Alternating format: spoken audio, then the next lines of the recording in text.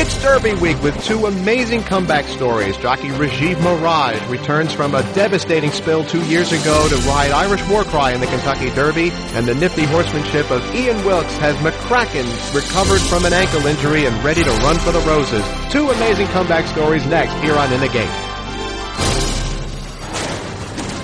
They're in the gate. They're in the gate. In the gate. They're in the gate. It's a hit-bobbing finish.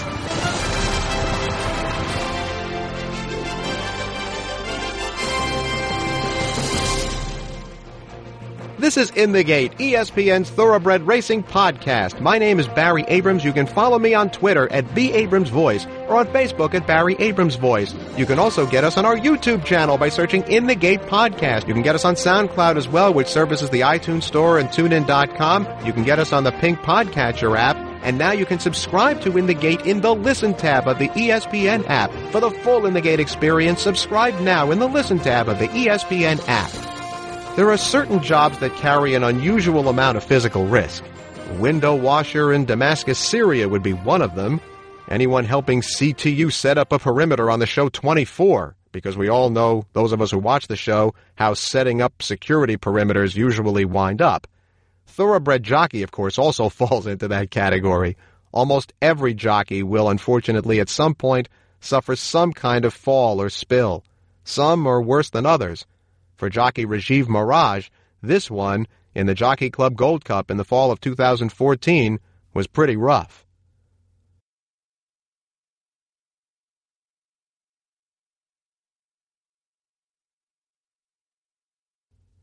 He broke his right arm, plates and screws were needed, and missed 4 months of action. It put a big crimp in what was up to that point a terrific year for Maragh. He'd won 5 Grade 1 races that year, and over 100 races overall. But then the next July of 2015, Maragh suffered an even worse spill, like the first one at Belmont Park in New York. This time, the damage was several fractured vertebrae, a broken rib, and a punctured lung. It would be 15 months before Maragh made it back into a starting gate in November of last year. Now, those other jobs that have physical risk also inherently come with some excitement. That's one reason people have them.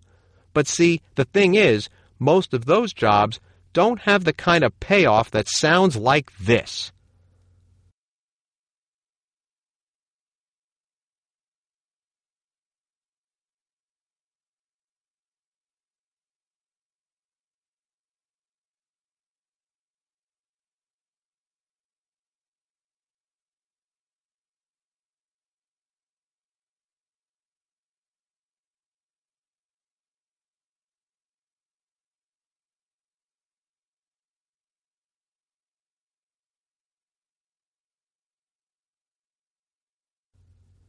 Now the native of Kingston, Jamaica, looks to put a climactic stamp on these two amazing comebacks when he hops aboard Irish War Cry in the Kentucky Derby. And we are so pleased to welcome back to In the Gate jockey Rajiv Maragh. What was it like when that last injury happened? Well, at first it was severe injury at the moment. It was pretty nerve-wracking. I didn't know how badly I was injured, and then I was rushed to the hospital. And then they diagnosed me with multiple fractures of the spine and punctured lungs, broken ribs, and extensive injuries. So, swelling of the spinal cord. And for the couple of days that I had to spend in the hospital were pretty tough. I didn't walk for the first 2 days. I couldn't, and then once I took my first test, they released me from the hospital, sent me home, and then I had to go follow up to see some doctors. And the first initial follow-up, a few weeks after my injury, the first thing the doctor said to me is I should never ride again and stuff like that. But then I ended up going to see another doctor and specialist in hospital special surgery, and he told me that if I wore this body brace and my spine healed in alignment, I would be able to ride again. Well, take us through that 15-month recovery. I mean, what was it like? Well, it was excruciating pain through the whole process. I mean, how can I describe it? Sleepless nights, constant pain all over my body, not only in my back, neck, legs. There was a lot of stuff going on. Overwhelming. I was very immobile. Couldn't do much of anything at all. My wife had to do everything to take care of me. In the first 3 months, I left my house twice in 3 months, and both times were to go to the hospital to visit the doctor. Wow. To follow up. Couldn't put my shoes on, couldn't bend over, put my socks on. I was restricted from bending, lifting, or twisting for about 9 months, so I couldn't do much for myself. You couldn't even do physical therapy? No, I wasn't even doing physical therapy. Just doing really not much. Just all I could do was just walk around and do like light stuff. I don't know, nothing really. Watch a lot of TV, play a lot of video games. You realize there are a lot of really bad talk shows on in the mid-morning. Yeah, binge watching shows. Was there a point during that process where your wife, Angelina, said something like, maybe we shouldn't be doing this anymore? No, she never did. She was always fully supportive of me. We talked a lot about my future and my health and our lives and everything, and we discussed all that's happening and all that we hope for in the future, and all roads led back to me being a jockey with no issues, as long as it was safe and healthy. So take us through as you started to be able to do PT and you could sort of see the light at the end of the tunnel. Yeah, even when I started doing PT, it was good and bad because there was a lot of highs and lows. Obviously, the highs were the days that things seemed to progress, but the lows were when things take a turn for the worse. Again, like every time I thought that I was making like 2 steps forward, I'd take like 3 steps backwards sometimes. So those were really frustrating times because every time I thought I was over the hump and things were going good, then I'd have setbacks, quite a few setbacks along the way. When did you start to think you really could get back, when you did start to believe? I never lost faith in that I would get back. I always thought that I would be able to get back one day. I just didn't know when. That's the thing. Like, I never think like I wasn't going to get back. But the frustrating part was when you think that you're on the road to getting back, you're on the path, and then there would be a hiccup, and then I'd feel like I'm starting back from scratch. So, yeah, but I never really think that I wouldn't be able to get back. I just didn't know when. How much of a help was your father, who was also a jockey, I believe, in counseling you? Yeah, well, all my family, my dad and my mom and my siblings and everyone that's close to me, they're always very supportive. For my mental health, they always give me encouragement and make me feel like that I have people to fall back on if things didn't work out. So that's always good. We're talking with Rajiv Maragh, jockey of Wood Memorial winner Irish War Cry. What was it like walking back into the jockey's room again for the first time when you were ready? That was a little surreal feeling in a way, because even though that I knew that day was going to come again and I felt that day was going to come, for it to actually be there, it was just a lot of excitement and a lot of relief and a lot of feeling that I still have a lot to look forward to. Once you came back, how long did it take for you to feel like yourself after so much time away? I felt good when I came back.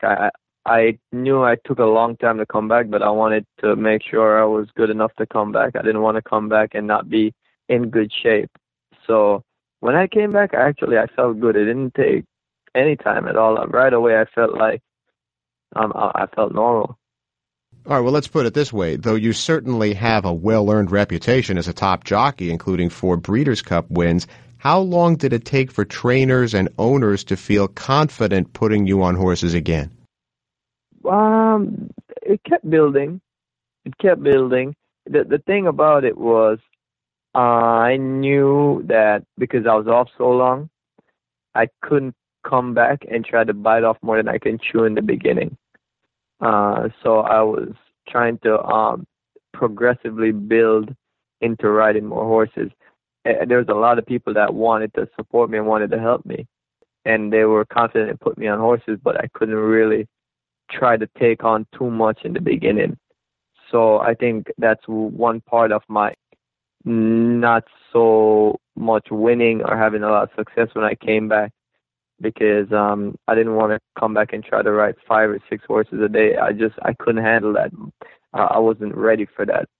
There's not much simulation that I could have done or training that I could have done off the racetrack that could prepare me to be able to ride so many horses and be at my best in the beginning. And for that reason, when you're riding less horses, it's usually a less chance of winning. I think if I was coming back and riding 5 or 6 horses a day, I would have won races earlier, and it would have looked better. But there's always people there that were confident in me still and give me a chance, even though I think that there's also always that skepticism or people being skeptical that, is he okay? Is he 100%? And so they're kind of a little laid back about giving me the good horses right away, but I still got a lot of opportunities. Well, one of those who obviously wasn't all that put off was trainer Graham Motion. Now, people are people, and some just gravitate to each other no matter what the situation, no matter what walk of life you're in. What is it about Graham Motion that has seemed to click with you over the years?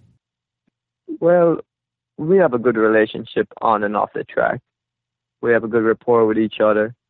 I'm very confident in him. He's a great trainer that gives me lots of great opportunities, and I think he's comfortable when he rides me over the years after building a relationship. He knows what he gets from me when he rides me, and I can relay back to him about how the races went and stuff. And I think we just have a good flow, good karma that goes with us, and it just feels very natural. Let's talk about Irish War Cry, trained by Graham Motion. It was your first time on him in the wood, and he seemed to show a new dimension coming from off the pace. He'd won the Holy Bull with Joel Rosario while racing on the lead the whole time. How did you get him to relax? Well, Graham told me that the horse was really relaxed in the morning, and he was surprised he wouldn't relax in the afternoon. So that's why he said that he wanted me to get a little familiar with the horse and gallop him a couple of days before the race, leading up to the wood. So once I galloped him, I felt exactly what he was saying, that the horse was a really mellow, quiet kind of horse that seemed very easy to handle. So I would have been really surprised when I rode him if he wouldn't have been easy to handle, because in the mornings and when I got on him, he was very manageable. Now, in between his wins in the Holy Bull and Wood Memorial was a head-scratcher in the Fountain of Youth. Again, you were not on him that day. He finished 8th. What did you think then as you hopped aboard him for the Wood?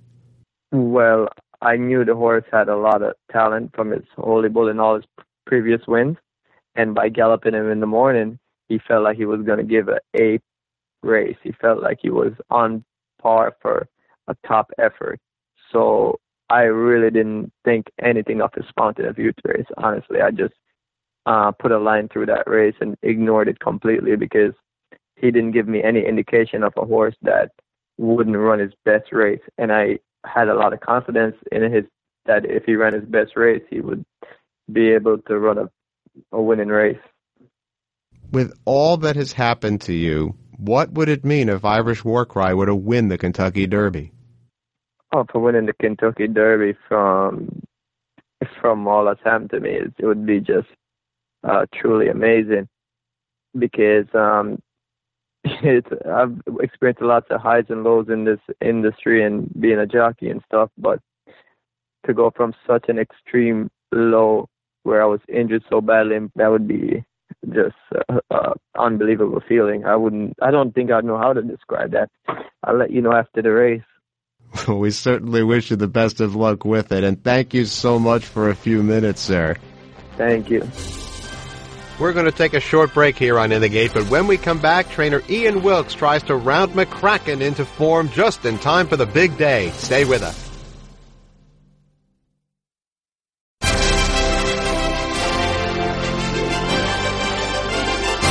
Among the connections at this year's Kentucky Derby are an American female sports car racer who made her name in Italy, a head of state, Sheikh Mohammed, from Dubai, and a trainer who grew up on an Australian dairy farm. That trainer is Ian Wilkes, who grew up in the town of Muswellbrook, which is known for two things, coal mining and horse breeding. Ian Wilkes' father, Reg, also bred and raced horses when he had the farm, about 150 miles north of Sydney. I'll bet he never thought his son would wind up in the United States with a horse that could win this country's biggest race. And there he goes, McCraken on the outside. He swings to the center of the racetrack, and Hernandez has him in full stride as they're into the stretch. Wild Shot strikes to the lead. McCraken on the outside, gaining with every stride, and now collars the leader. Here's McCraken on the outside. Hernandez goes to the left-handed whip, drifts in slightly, but McCraken remains unblemished and will take to Sam Davis. Tap Red is flying on for second. That win in February was McCraken's fourth win in 4 career starts, after a highly publicized pair of stakes wins at Churchill Downs, home of the Kentucky Derby last fall. But then, lifelong horseman Ian Wilkes needed to use all his smarts to help his star overcome some ailments without missing too much training time. McCraken made it to the starting gate of the Bluegrass, but, what do you know, he saw 2 others cross the line ahead of him for the first time ever. Is McCraken too far behind the 8 ball in preparing for the Kentucky Derby? Or will the dairy farmer from Australia, who abandoned school for the track, outsmart America's best homebred trainers? With that, we welcome to In the Gate trainer Ian Wilkes. Now, you had said before the Bluegrass, I couldn't be any happier where he is right now. What did you mean to say?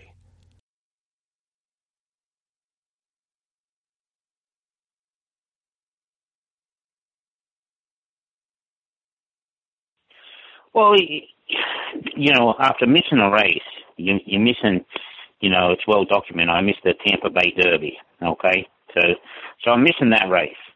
To where he is, where I want him to be, I couldn't be any happier where he is at this stage. Well, take us through what you did to overcome that slight ankle strain in February. Well, I had to get it right, had to, ice, poultice, give it a little time.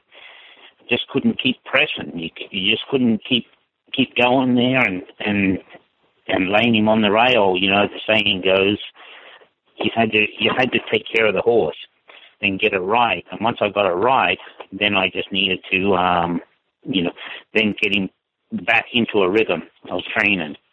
What do you mean by get it right? The ankle is strained. What do you do when you got a strained ankle? You give it ice, poultice. You get. You gotta take care of it. If you keep going, you're gonna strain something else. If you got a sprained ankle, well, you're gonna hurt you're gonna have a sore hip on the other side if you were trying to run with an ankle that's hurting. So you had to get it right. You had to get the ankle right. Now, how important was it for your owner, Janice Witham, and your team to try to get McCraken to the Kentucky Derby? Well, you don't often get a horse like this. They don't come along every year, so you don't get too many opportunities. So you had to take care of him, but had to give him a chance to get there. And if I couldn't get the race, and Mrs. Williams always told me, we don't make it, that's okay, but don't get me wrong, she's very excited to make it. But if for some reason we didn't, she's okay with it. And that's what such a horse lady she is. To make it there was always yeah, you'd love to, because they've never been on the Derby, never been in the Derby, so to make it would be very, very rewarding to her. But to have a legitimate chance, I don't want to go if I don't have a chance. Janice Witham, Ian Wilkes, and jockey Brian Hernandez, Team McCraken, are no stranger to winning championships together. Fort Larned digging deep, he's trying to hold on. Fort Larned along the inside, Mucho Macho Man right up alongside of him. What a thriller in the Breeders' Cup Classic. Fort Larned digs deep, Mucho Macho Man, it's nose and nose to the wire. Fort Larned has won it. That move on the far turn, the deciding factor. With the shared success you've had, could you maybe try something either out of the ordinary or be more patient, let's say, with McCraken that you might not be able to do with other connections? No. All my owners are very much on the same page. They know I like to develop horses, and they're all in the same boat. And, what's the great thing about my owners and all of them? They cheer for each other. It's not like, why don't my horses like that? Why are my horses not like this? Then it's not like that. It's a very much, they're so happy for me to have McCraken and Mrs. Witham. And yeah, they would love one themselves, but they know it may come around. Our guest is trainer Ian Wilkes, who'll send out McCraken in the Kentucky Derby. When you worked for Carl Nafzger, you, of course, had two other horses who didn't win the Bluegrass, but turned around to win the Kentucky Derby, Unbridled in 1990 and Street Sense in 2007. Were any of their circumstances similar to McCraken? No, everything, two different horses. Good thing about Street Sense, he had 5 races as a 2-year-old. He'd won the juvenile, so he'd had the seasoning. He'd had everything. He was well prepared for going forward. And we felt where we were in training, we give him a break out the juvenile, and we were able to get 2 good races in him, and everything, timing was impeccable. Nothing went wrong. Everything was right there. But Unbridled, he's a different horse. He was always learning. He needed racing. He needed a lot of racing. I forget exactly how many times he ran before the Derby. I ran 8 times before the Derby, but he was a horse that took racing, needed the racing.